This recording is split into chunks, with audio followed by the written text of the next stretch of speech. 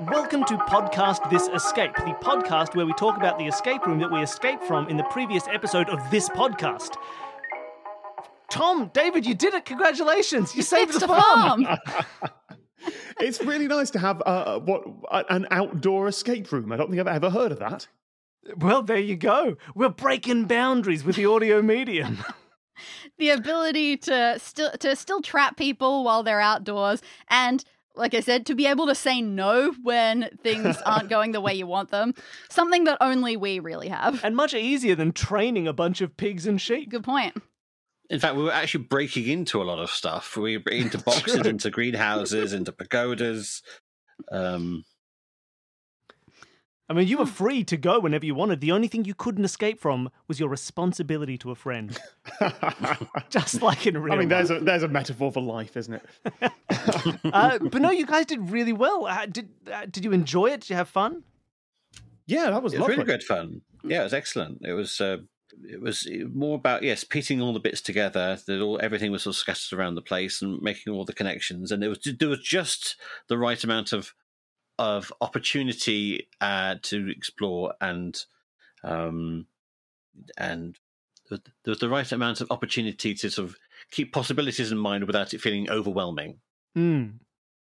Yeah, and it was interesting because everyone comes at these in different orders. So some people don't do any sort of solving whatsoever until they have looked at everything that is around there. And some people happen to hone in on exactly where the puzzles are and start going in that little area right away, which can be hard because maybe there are other elements like the sprinklers in the vegetable patch that you need in order to get further. But then sometimes if you've looked at everything first, sometimes that can be easier, or sometimes that can feel like, oh my God, there's so much. I mean, we did end up with all the images front-loaded in the first 10, 15 minutes, This is very true. True. But it is one of those things, and I think part of it as well is, you were saying before we started that, you've done puzzled pints and things like that, and lots of puzzle games and puzzle solving.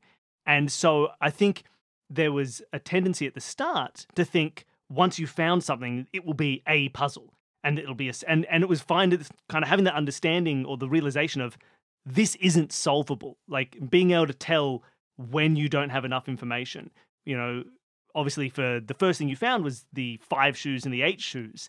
And it was this sort of like, if this is self-contained, what do we do? Is it fiv eek? Is it half of an 8 that's an O? But like you were good at being able to realize and recognize like this can't be done. It's not hard. It's we don't have the tools yet. Yeah, it is very much an escape room thing to have not too many leaps of assumptions, and to try to make sure. To be fair, that David's call of it being a calculator word was excellent. Like, it was one of those things. That's so good. You know what? I have another room where it wasn't the word shoes, but I have calculator worded high heels before. So, Definitely done this sort of thing. You've written too many of these. Well, I'm glad that puzzle designers can say, oh, maybe this sort of puzzle's there. And I can go, yes, I did that. I've done that before. At some point. I didn't do it today, but I've done it before. The thing that gave it away to me that it probably wasn't was the fact that the H was in capitals, whereas you normally would need the H to be a little h for that to work. But that makes sense. See, it was all I had to go on. We knew it was mathematical, and then there seemed to be a word that seemed to be a calculator word, so I thought it was worth a try. Oh, of course. Is there any moment that you had in the room that you were especially proud of yourselves? Did you feel smart at any point with one of your solutions, either of you? I'm looking through my notes now. Yeah. Well, Did you write "Go Tom" at one point? So smart. Well, I mean, it's sort of that last bit with the horse thing is like fairly typical how me and Tom work, in terms of like, I'll lob something up and then Tom will just take that ball and just like throw it all the way to the end zone, and I'm just going like, whoa! I've only worked out one letter and you've got the answer already. That's true. I back solve puzzles. I will very deliberately. Again, this is a pattern with me, that David will be there trying to get individual letters and like, yeah, I'm working this out. And at some point, I will just look down at the paragraph he's trying to solve and go, got it. I know that's a quote from something. I recognize the pattern that's there. I recognize the word lengths or something like that, which is great until I'm wrong.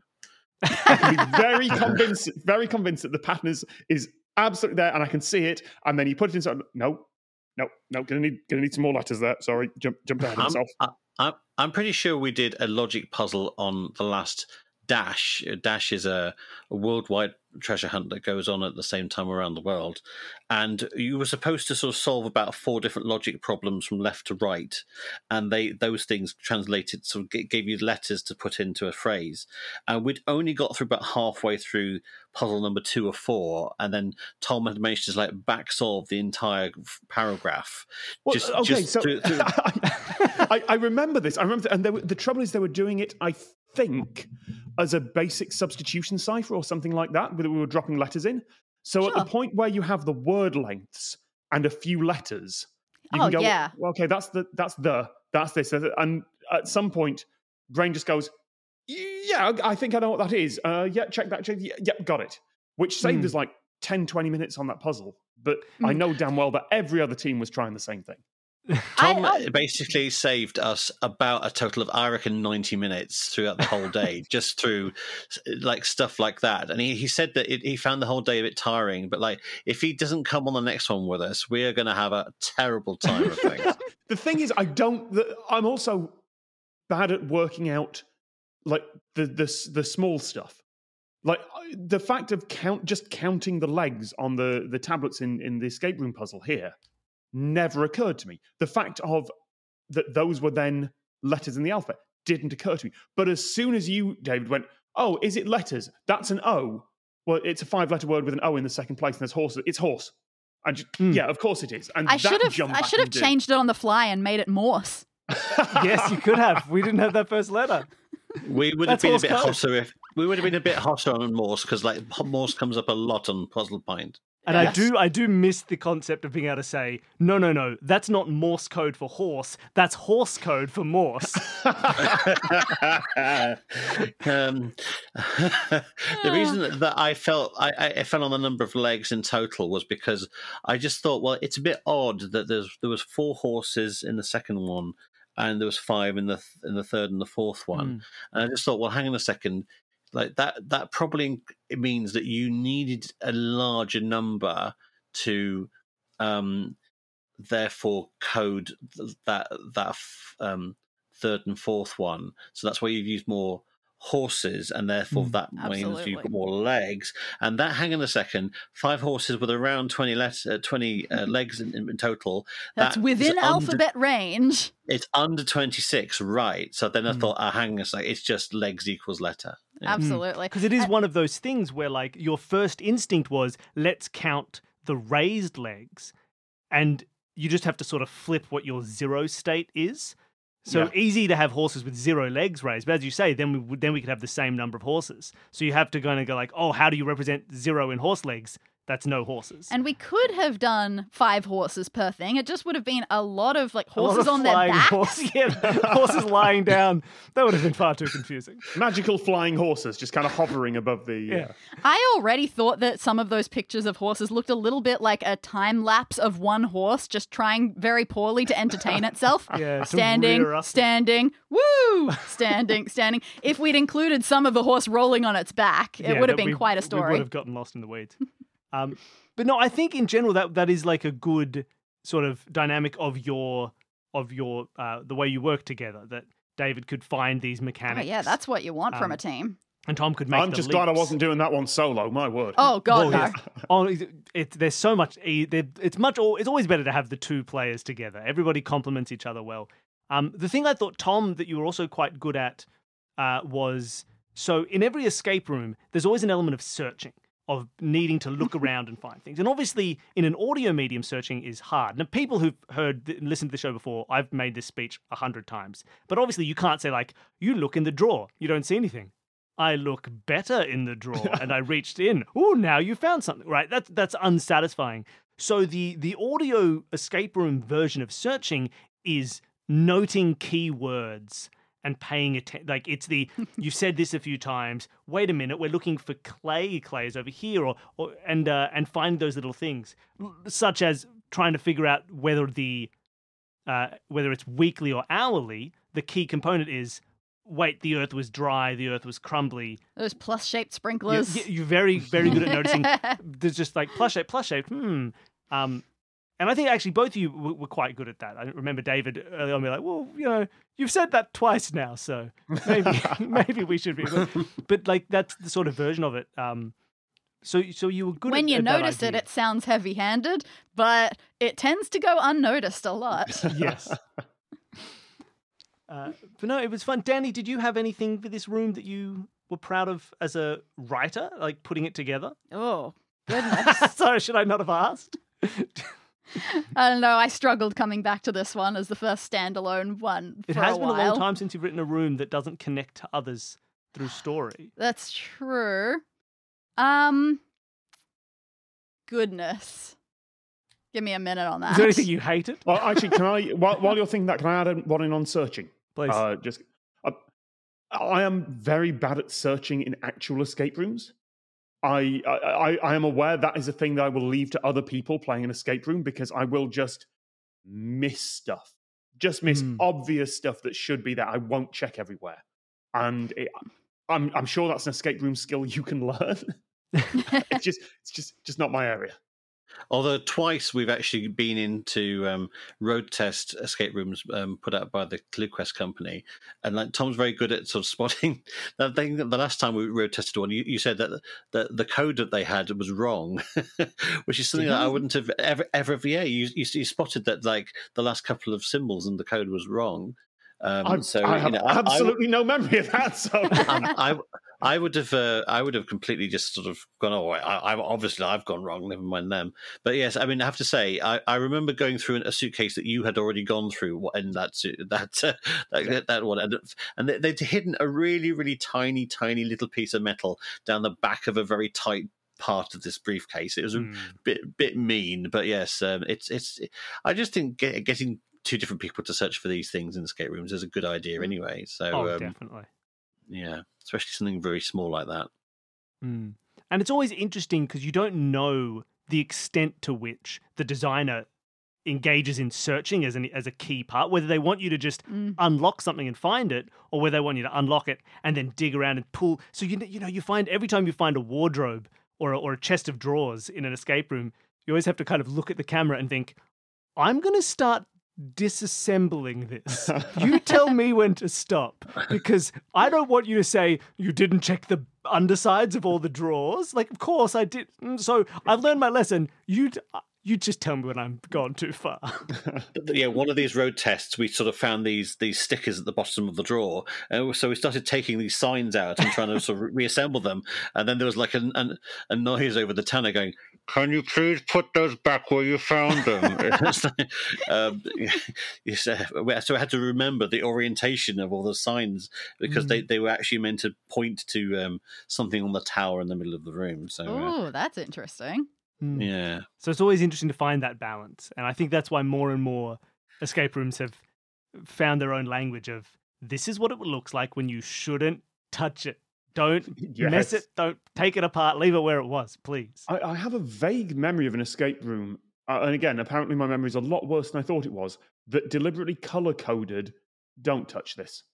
Like, it was things like power sockets, light fixtures, things like that. It would just have a little red tape or something around. This is a light fixture. All right, we can't move this.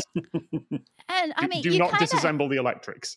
Oh, you kind of have to do that now, mainly because not just of players who come up with very curious ideas of what a right answer is going to be, but because sometimes designers have made those the right answers. People like to push the meta, and so they say, like, for this room, you do need to disassemble the electrics. You need to take the batteries out of these devices and open this There's a legendary story of some room somewhere, I'm assuming in America, where sticking a fork in a fake electrical outlet was the right answer. Yeah, so, the more escape rooms push those boundaries, the more everyone else has to say, I am not pushing those boundaries, please. Please be aware. Was the prison cell the first one that you did? Oh, that was a very funny. The very first room we ever did had stickers to say, please do not touch. Do not touch things, stickers. And they had another thing where obviously they couldn't get the sticker on it properly, so they wrote, do not touch. But I thought... It wasn't even that, it was, please do not pull this apart. Please do not pull this apart. But I looked at it and went, That's not the a do not sticker. touch sticker. So I'm going to pull this apart because this looks like someone in character has said, please don't pull it apart. Maybe they're hiding some secret. And they were like, please, no, don't take this apart. What are you doing? So it is interesting. You have to, and we have the luxury in an audio setting that we can just sort of say, no, you don't take that apart. Or even more fun, I do not you do get to take brute that force apart. the control panel. Yeah, Exactly. you can't brute force control panel. I quite like the do not touch that one of the rooms that we went to, and the one at Macquarie, where they put little fake cockroaches in areas that you weren't supposed to be. Just like, you don't want to touch that. That was lovely. Now, Danny, you've been given time to think. Do you like your own work? This is going Praise to be yourself. This is going to be such a boring answer. I like having to use a hose to get a key off a roof.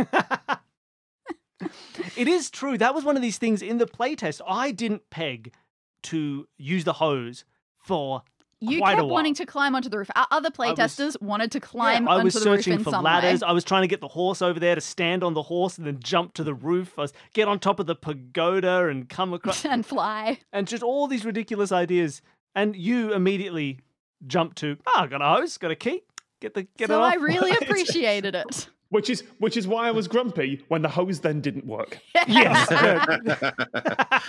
That's also true. Just 'cause you had the right idea doesn't mean you can do it yet.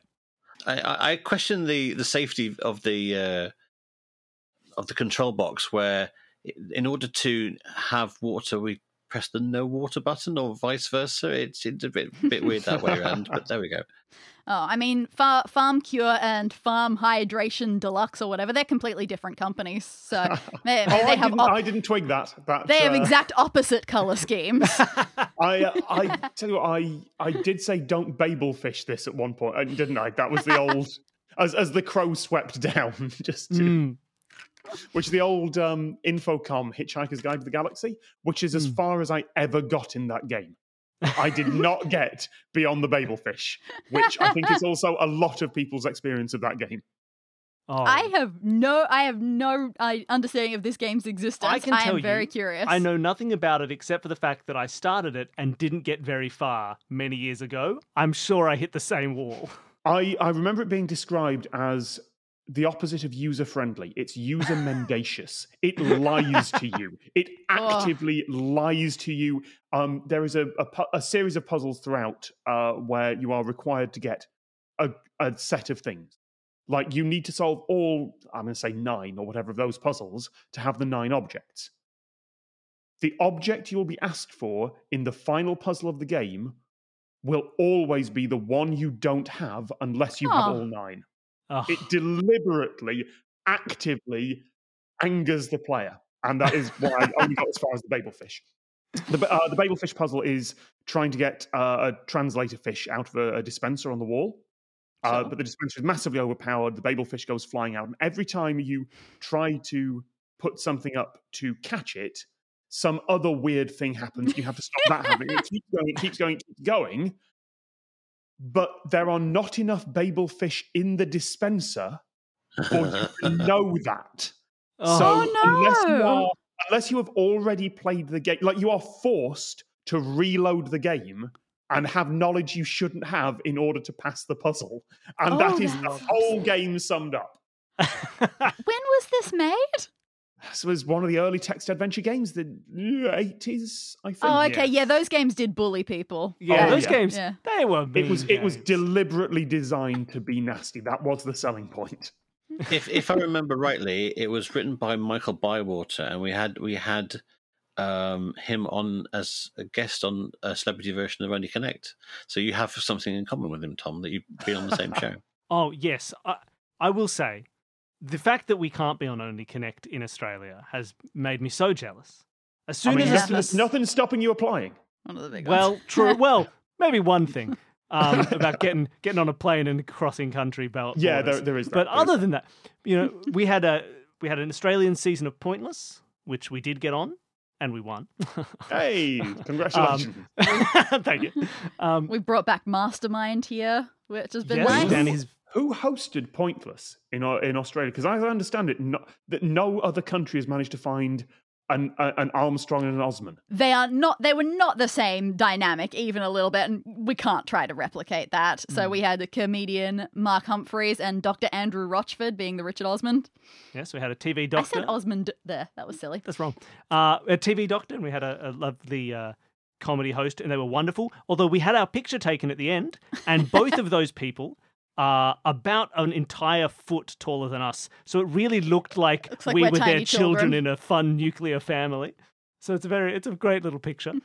Well, at least that was on brand, because Richard Osman is famously tall. Exactly. In fact, I once saw that he was the 10th tallest actor on IMDb, which because there was once, it doesn't exist anymore. There was once a page that listed all the actors on IMDb that had a height listed by height order.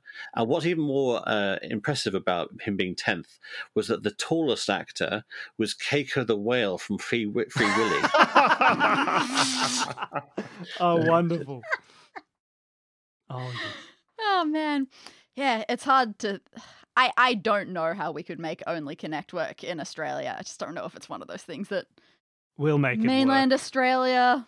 We'll get everybody on that right level. Happen. But yeah, breeds of kangaroo by height order or something like that. I'm sure there's ways. Strength of beer.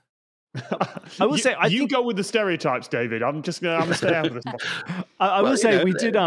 I did have Only Connect in the brain when we were putting together that horse puzzle, because I thought, well, look, here's a little sequence of numbers of horses and their legs. If you could start with the H and keep going. If you had a 4-letter word, you could make this a puzzle. Horses with number of legs representing letters to spell the word horse. You just need 5 clues. It would never work. Yeah, I mean, it would be tricky, but it would be tough to do in 40 seconds. Yes. I mean, that seems to be the sticking point that I'd be worried about for most Only Connect things, and same with Countdown. I love playing them. I definitely need to pause in order to succeed at them. So that time stress, I don't know how you manage it. All right, wonderful. Well, thank you so much for coming on and playing. You two did great. You were very fun to have. Good puzzle team. If people wanted to find more of you online or in other places, where can they look? Tom, would you like to start? If you go to tomscott.com, everything's linked from there. Oh, people have websites of themselves. Makes life very easy. And David, what about you? I'm on Twitter at David J. Bodycombe. That's spelled BODYCOMBE. And if you want to listen to our podcast, then the easiest thing is probably to just Google TV Show and Tell podcast. We're also on Twitter at TV Show Podcast. Wonderful. I'll have links to all these in the show notes for everybody listening at home. If you want to see the best Tom Scott video that he's ever made in his career, just Google 2 drums and a cymbal fell off a cliff. That just was so many years ago. So many years ago. It's been all downhill really, that was there. Yes. Now, if you wanted to find more of us, this is the start of this current season of Escape This Podcast, so there'll be next week another escape room to listen to. You can also check out our other show, Solve This Murder, where I try and solve murder mysteries that Danny writes, although the mystery we've just released is a public domain mystery where I try and take on the role of Poirot and see if I can solve a mysterious affair at Styles. Maybe I do, maybe I don't. You have to go listen to find out. And also, if you want to support us and the things we do, you can check out our Patreon. Anybody who donates at any level has the chance to appear as an NPC in one of Danny's rooms. Yes, absolutely. So thank you to Lily, who was in this one. Wonderful. Thank you, Lily. I hope your farm is doing a lot better. There's also bonus episodes for people who are $5 donors, including the playtest audio of me trying to figure out this room for the very first time, as well as 2-minute mysteries where we solve little mysteries that were designed to be solved in just a few minutes, and a whole variety of other things. There's badges for $10 donors, etc., etc. There's a link to that below. Well, thank you for listening. Thank you once again, David and Tom, for coming on, and thank you, Danny, for writing a cool room for everybody. All right, bye, everybody!